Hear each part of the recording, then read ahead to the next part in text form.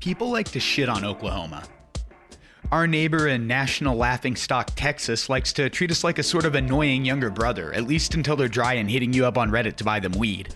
And the remaining 48 tend to treat us as flyover country, a kooky desert hellscape with high winds, college football, and a crippling dual addiction to methamphetamine and Dr. Pepper. I can personally vouch that I went years at a stretch without so much as thinking of this state before I ever moved here, and that people are still stunned to find out that I did. You're moving to Oklahoma? On purpose? But we are good at cannabis. We're so good at weed, in fact, a lot of people will tell you that our medical system is actually the best in the nation. A flawed but beautiful little walled garden that takes surprisingly good care of patients for a state ranked 48th overall in healthcare. I'm Evan, and this is the Bong Loads and Bullshit Shit List, your weekly look into topics that entertain, inform, or annoy. This week, I'm going to bat for the Oklahoma medical marijuana program, giving you 5 reasons that it's quite a bit better than people, and especially people from outside of the state, might think. That is, of course, if you can enjoy Oklahoma medical marijuana with an Oklahoma medical marijuana card. Sorry about that, 99% of Texas.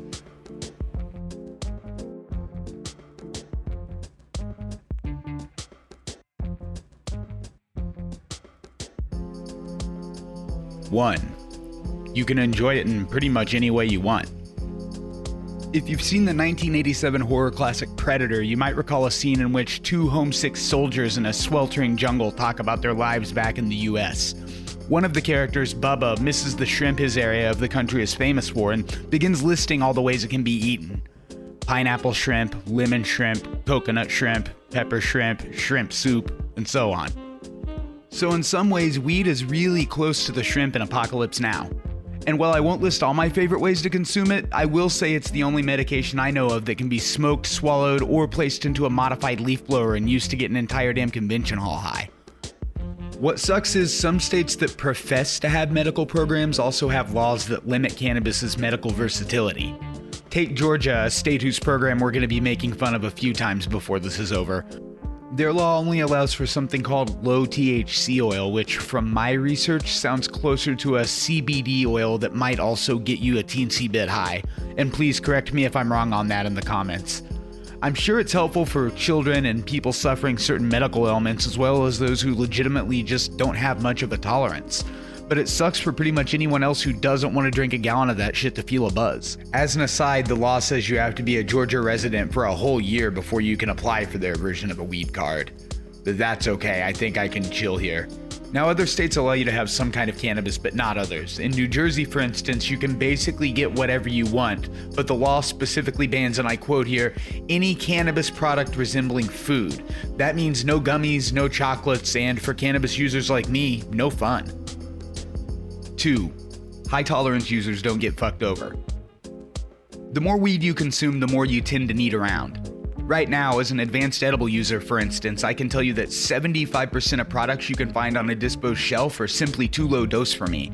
I can take something that costs $40 and is intended for a new card holder to enjoy over a week or a month and take it down myself in one bite.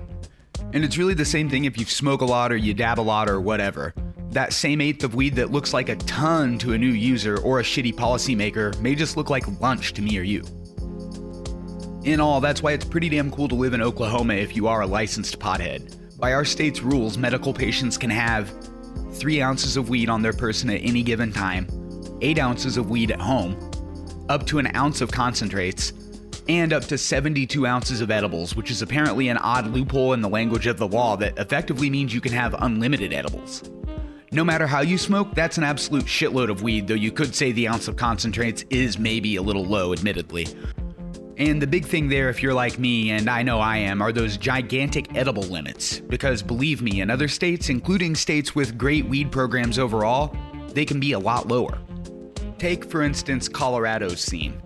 Now, before you crack your knuckles and start writing me an angry comment, I'll scan at best, I do appreciate the Coors Light State's medical program, both in its current shape and in terms of its massive historical role.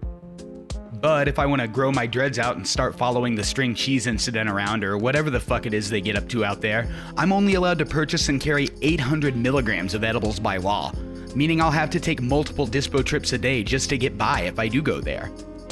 Yeah, it's daylight behind me now, deal with it. Then there are states like Louisiana, which make even lamer laws. Their so-called Therapeutic Marijuana Act allows patients to buy no more than 2.5 ounces every 2 weeks. Now, I'm not trying to shit on either of these states, and something is typically better than nothing, unless you're in Georgia, and then fuck that, seriously. But there is something magical about being able to carry a personal stash that'd get you multiple distribution charges in another state. And on that note, Indiana can suck my balls. Trace. It's way cheaper to get medicated here than in most places. I was stealing content for the show and or having a discussion on Reddit about the states with the worst weed laws the other day.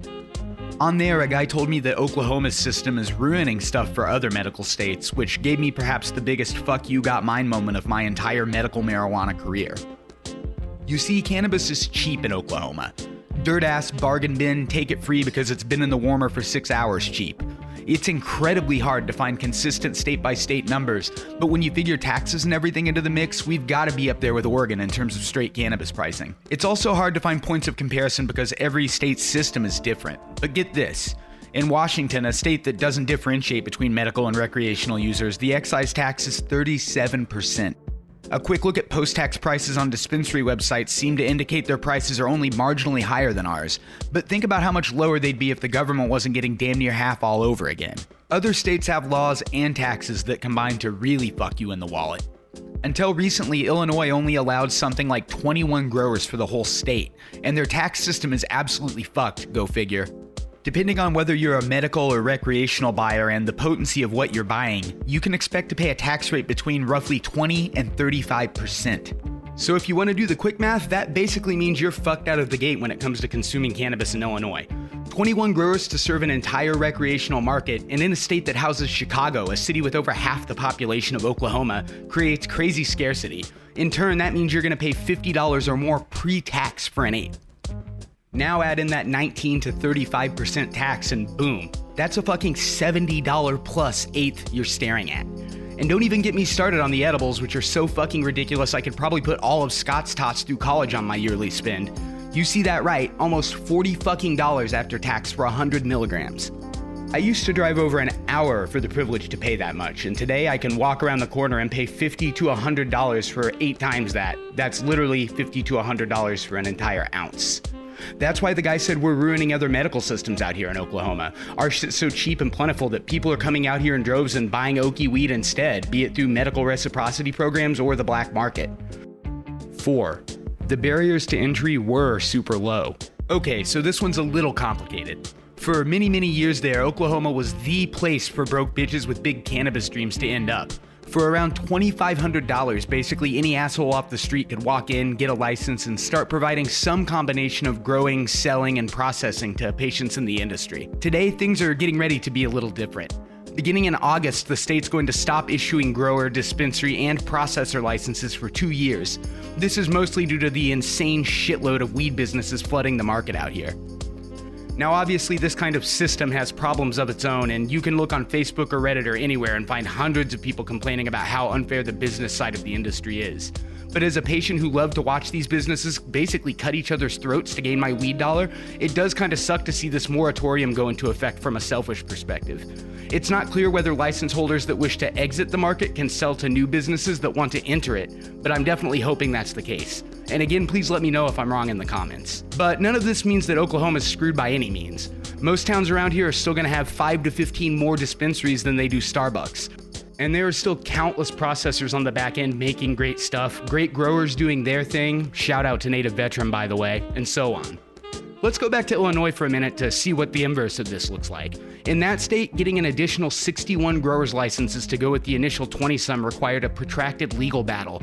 And a license, if you can get one from the ultra-competitive market, requires a cool, non-refundable $100,000 payment. This to the most politically corrupt state in the history of the US. How's that song go? Things that make you go, Turning back to Oklahoma, again, licenses here are cheap as fuck. And if my research is correct, they're unlimited until that August 1st deadline.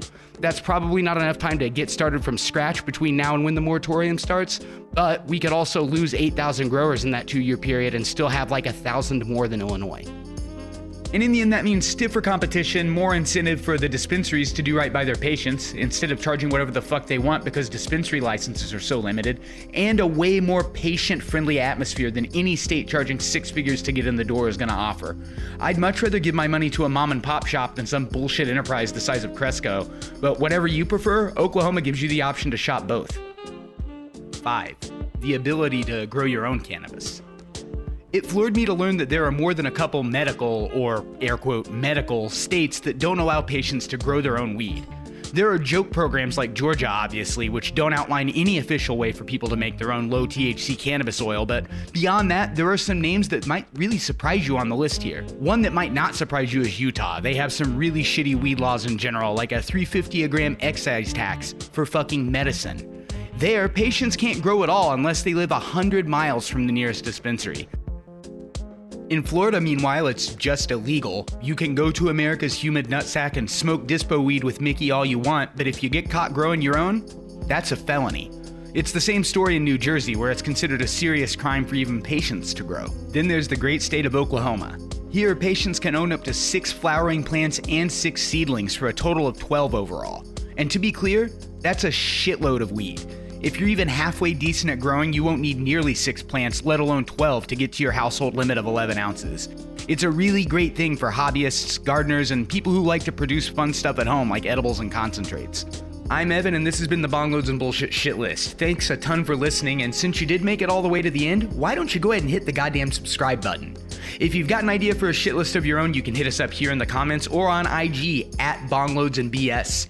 Please do not forget, you can hire me. I'm extremely unethical and I love free weed. Get at me.